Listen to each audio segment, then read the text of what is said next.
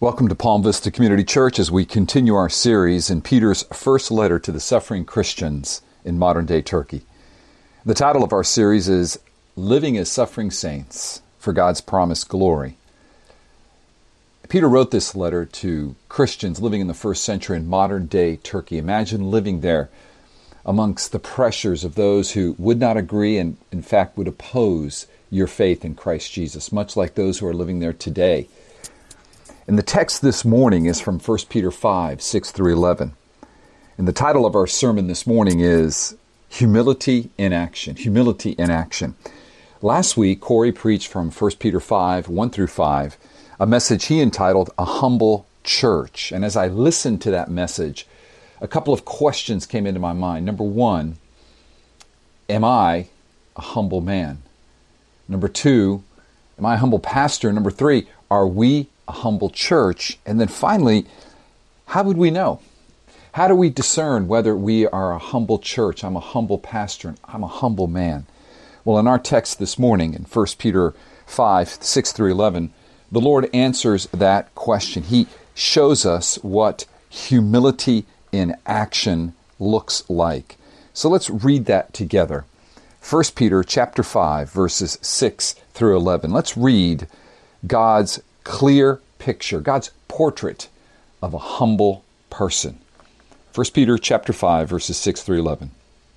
Humble yourselves, therefore, under the mighty hand of God, so that at the proper time he may exalt you, casting all your anxieties on him, because he cares for you. Be sober-minded, be watchful. Your adversary, the devil, prowls around like a roaring lion, seeking someone to devour. Resist him, firm in your faith, knowing that the same kinds of suffering are being experienced by your brotherhood throughout the world. And after you have suffered a little while, the God of all grace, who has called you to his eternal glory in Christ, will himself restore, confirm, strengthen, and establish you. To him be the dominion forever and ever. Amen. In our text this morning, God is positioning us to receive his grace. We do that by humbling ourselves under his mighty hand, so that at the proper time he may exalt you. In fact, that is the propositional statement for our message. Humble yourselves under the mighty hand of God, that at the proper time he may exalt you. Verse 6 is like a hinge verse. In verse 5, God tells us to humble ourselves toward one another. Let me read it to you. Likewise, you who are younger, be subject to your elders. Clothe yourselves, all of you, with humility toward one another. For God opposes the proud, but gives grace to the humble. Last week, God instructs us to humble ourselves toward one another. This week, in verse 6, he turns that humility Godward to himself. So verse 6 is a hinge verse. And he says that we're to humble ourselves under his mighty hand. This term, the mighty hand of God, is a wonderful term that has rich, vivid imagery in the Bible. In the Old Testament, God's mighty hand is seen most clearly in his deliverance of his people, Israel, from the bondage of slavery to Egypt. This occurred in 1400 BC, about 3,500 years ago. And we read there that God, through his power, through his mighty hand, delivered his people from slavery, from captivity into the promised land. The text that most vividly displays that is Deuteronomy 26, verse 8. And the Lord brought us out of Egypt with a mighty hand and an outstretched arm, with great deeds of terror, with signs and wonders. But the ultimate picture of God's mighty hand is his power to raise Jesus Christ from the dead. Jesus, who is the mighty hand of God, who delivered us from the bondage of sin and death. We see this clearly articulated in Luke chapter 1, verse 66b. What then will this child be? For the hand of the Lord is with him. And skipping down to verse 78, because of the tender mercy of our God, whereby the sunrise shall visit us from on high, to give light to those who sit in darkness and in the shadow of death, to guide our feet into the way of peace. The mighty hand of God revealed in Jesus Christ, revealed when God raised him from the dead for the forgiveness of our sins. And here this morning, God is commanding us to humble ourselves under his mighty hand. Let me speak firstly to our guests this morning who may not be Christians. Thank you for coming. But here God is commanding you to humble yourself under his mighty hand, to repent and to believe in Jesus Christ as your Lord and Savior. And to the rest of us, to the believers here this morning, God is saying to humble yourself under his mighty hand, that at the proper time he may exalt you. Now that proper time is at the second coming of Christ. However, when we humble ourselves under God's mighty hand, he begins to exalt us even today. It's kind of like the kingdom of God. It's already here. We already humble ourselves under God's already mighty hand, and he already begins to exalt us, but not fully yet. That will occur in its consummation at the coming of Christ, when he will share his glory then with those who share Christ's suffering now. Humility, dear friends, positions us to receive God's grace. Remember verse 5. God is opposed to the proud, but he gives grace to the humble. So the question then is, how do we humble ourselves under God's mighty hand? What does humility in action look like? And according to our text this morning, humility in action has three distinctives. Number one, it trusts God. Number two, it stands firm in the faith. And number three, humility believes God's promise. Those are our three main points. Let's begin with point one. Humility trusts God. According to verse 7, we are to cast all of our anxieties on God because he cares for us.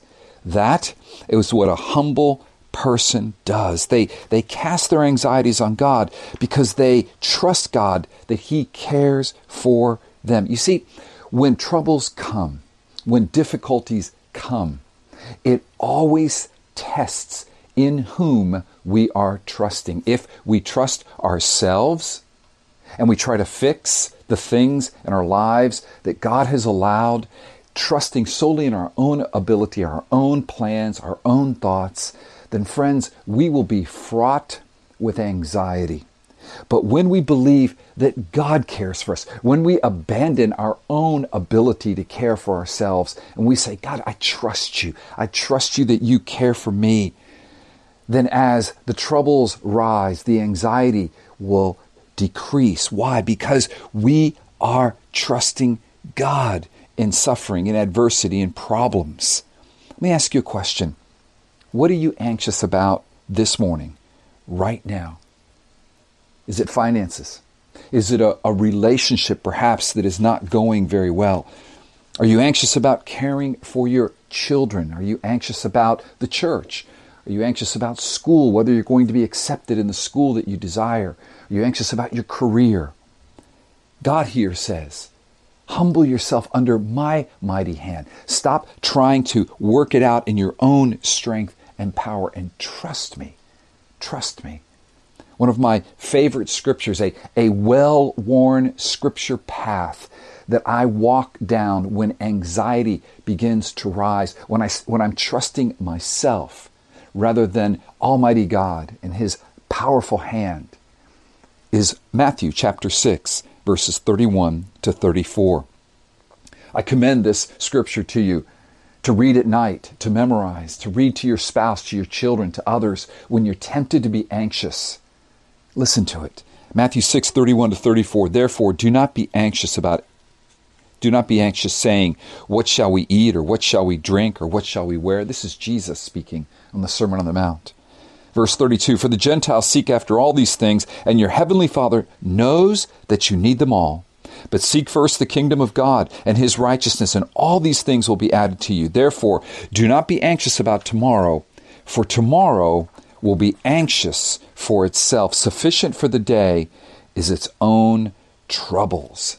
Friends, what this is telling us is that we trust God. Don't import tomorrow's troubles into today. There's enough trouble today.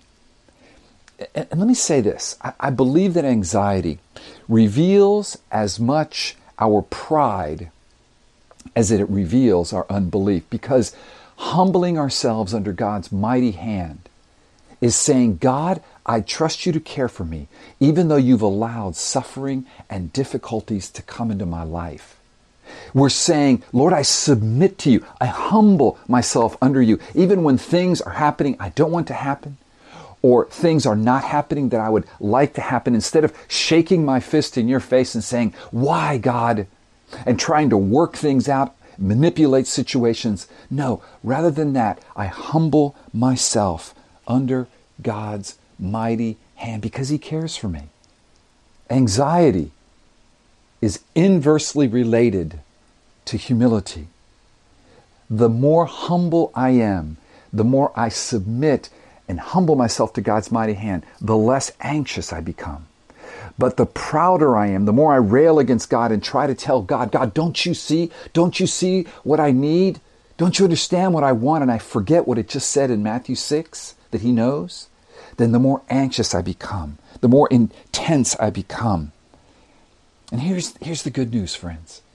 As we trust God, as we grow in our humility to submit ourselves under God's mighty hand, then our lives begin to explode like the fireworks displays we're all going to attend tomorrow, and they're going to begin to shine brightly in the skies of God's care for God's people. It's like those fireworks going off, boom, boom, boom. As situations arise in your life, you say, I humble myself under God's mighty hand. I trust God. What begins to be illuminated is God's character, God's faithfulness, God's worthiness to be trusted. I love fireworks displays. I'm looking forward to seeing them tomorrow. And as they go off, it causes us to ooh and ah. We enjoy it so much. And as we humble ourselves under God's mighty hand and say, you're able to deliver me, Lord. There's a purpose in this suffering. You are working. Then God's name is illuminated in the skies for all the world to see.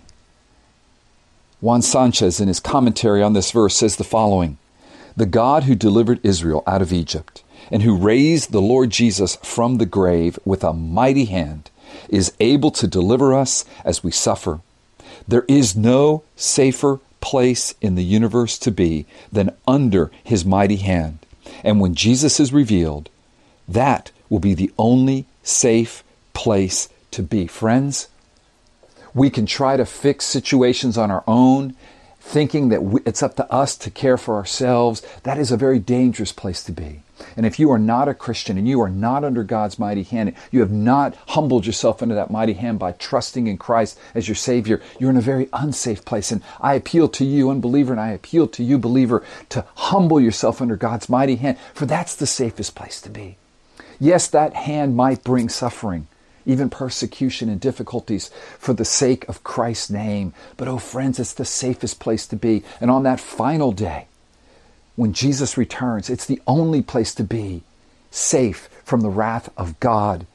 Even like firefighters hide under these thermal blankets when the fire goes through and over them, and then they emerge safe. So we hide under God's mighty hand, humbling ourselves under it, and we emerge safe as the wrath of God does not touch us, but rather we receive the glory of Christ because we trust in him.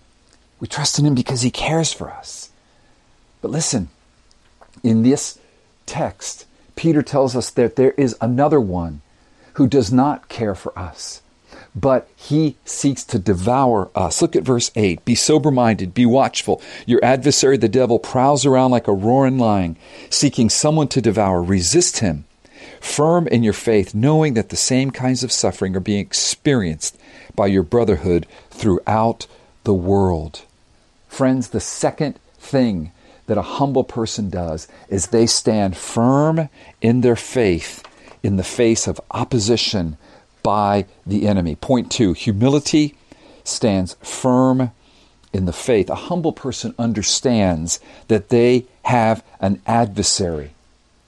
Why? Because when we humble ourselves under the mighty hand of God, when we repent and believe in Christ, we become His people. And therefore God's enemy, His ancient foe, the devil, Satan, who has warred against God from the beginning in rebellion, will seek to devour God's people. From the Garden of Eden all the way through to the end of time, we see that the enemy, the devil, seeks to devour, to accuse, to come against God's people in his war against God. And so therefore, a humble person is sober-minded, is watchful, and they stand firm in their faith, and therefore resist the enemy. A humble person doesn't fold in the face of opposition, but stands firm in the face of opposition. You know that on 1776, when the Declaration of Independence was signed and the independence from the tyranny of another nation, the day of that signing in September in 1776 was not the cessation of hostilities. No, that was just the beginning. When that Declaration of Independence was signed, there were still 7 more years of fighting. The War of Independence did not end until 1783. Friends, our Declaration of Independence was signed by the blood of Jesus Christ on the cross and the resurrection from the dead, but that did not signal the end of hostilities, but rather the intensification of hostilities. But here's the good news. We know that we are on the winning side. God has defeated sin and death. We just read that in Luke 1, through the death and resurrection of Jesus Christ from the dead. So a humble person believes that and stands firm in their faith, in the gospel faith that God Himself gives us. When we read here in the text that part of what enables us to stand firm in the faith is understanding that we're part of those across the world, this people of God, this army of God who stand together, suffering together, in the battle together. They're suffering all over the globe, but we stand in solidarity, and that encourages us to stand firm in the faith. Ralph Elliott will be here speaking to us at the end of this month, someone who lives in Turkey, someone who's suffering there, but he's standing firm in the faith. So the knowledge and the testimony of Ralph and his family encourages us in Miami Lakes to stand firm in the faith when we're tempted by our adversary, the devil. When accusations come, when difficulties come, when we're tempted to not believe the gospel. You know, sometimes it's harder to stand firm in the faith in Weston than it is in Istanbul. Because in Istanbul, the enemy is right there. There is danger. It is difficult. But in Weston, the enemy can be the enemy within. Sort of the country club mentality of Christianity. A desire to kind of compromise a little bit on the gospel. Materialism can slide in there. Selfishness. But a humble man, a humble woman stands firm in the faith because Christ has delivered us that faith and has given us that faith, and the gospel is in us and working powerfully by the Holy Spirit. So let me ask you a question. Where are you tempted to fold rather than stand firm in the faith? Where do you need to be strengthened in your faith this morning? Again, the word I felt from the Lord, even during our worship time, was this area of the enemy within, the accusations of the devil that come against us when we simply can't overcome those sins, those problems, those things that we know are not according to God and His Word, and we keep doing them. And God, I believe, wants to encourage you this morning. Stand firm in the faith. The gospel is true. It's real. Jesus is here to help and to strengthen us. And He will. Why? Because He cares for you. Because He bought you with His blood. Because He signed your independence with His own blood. And He rose from the dead and He lives. And the power of the gospel is working in us. So humble people stand firm in the faith. And they stand firm in the faith because they believe the promises of God. Point number 3. Humility believes God's promises. Humility believes God's promises. I love what it says in verse 10. And after you have suffered a little while, The God of all grace, who has called you to his eternal glory in Christ, will himself restore, confirm, strengthen, and establish you. What we see here is the battle is temporary. After you have suffered for a little while, we fight believing what God says, that the victory is drawing near. There will come a day when there is no more war. Jesus began that battle. He signed the Declaration of Independence. We are now in the midst of it after his death and resurrection, and we are fighting it. It is difficult, but it will not always be. But the glory that he promises to share with us in this verse 10 will be eternal. And so we believe that promise. We believe the promise of verse 10 that he's the God of all grace. Remember, the purpose of this message is that God wants to position us to receive his grace. To do that requires humility. Humility. And so God is positioning us to receive his grace as we humble ourselves and believe his promises. Listen, friend, God has not abandoned us in the battle with our adversary. He hasn't. He's with us. He's actually called us to this battle. And when we believe that promise, it's like fireworks are going out from our lives saying, God is faithful. God is faithful. And Peter brings this fireworks display of the glory of God to a rousing crescendo with 4 verbs that are found at the end of verse 10. See where it says, God himself will restore, confirm, strengthen, and establish you. Imagine that fireworks display. It builds in intensity. And then at the end, these massive fireworks begin to fire off in rapid succession. Boom, boom, boom, boom. And everybody is in awe as they begin to explode over their heads, and the skies are lit with the glory of that fireworks display. Well, in this verse, those verbs act as those fireworks. Boom, God will restore us. Boom, God will confirm us. Boom, God will strengthen us. Boom, God will establish us. And as we believe these promises that have their ultimate fulfillment at the coming of Christ, the second coming of Christ, but already we're experiencing them now. So it's both now, already, but not yet fully, but it will be fully for all eternity. So we put the suffering and the trials in perspective. God himself will restore us. God will share Christ's glory with us. God himself will confirm us. God himself will strengthen us. God himself will establish us. Again, the beauty of this is God's going to restore you. He promises to restore you into the image of Christ. Remember, salvation is all about God restoring his fallen and marred and disfigured creation into the perfect image of Christ. That is what God has promised to do. And that is the promise that we're going to believe. Even when we're caught in the battle and we can't seem to get out of that sin, we can't seem to change that situation. We see fallen man hurting one another, hurting us. We're experiencing the corruptness of the image of God, but we believe that one day it will be restored fully in Christ. And we see glimpses of it now. We believe that God will confirm us. The trials don't come to destroy our faith, but to confirm our faith. Even as fire cannot destroy gold, but rather purifies it, so these trials and these sufferings come to confirm and purify our faith, not destroy it. And we believe that. God will himself will strengthen us. When we are at our last bit of strength, when we're on our knees and say, God, I can't take any more bad news. I can't take any more bad reports from the doctor about my health, or another person leaving me, or a friendship that hasn't worked out, or not getting that promotion, or whatever it might be. I'm at the end of my strength. Jesus says, come, I'm your strength. I'm your strength.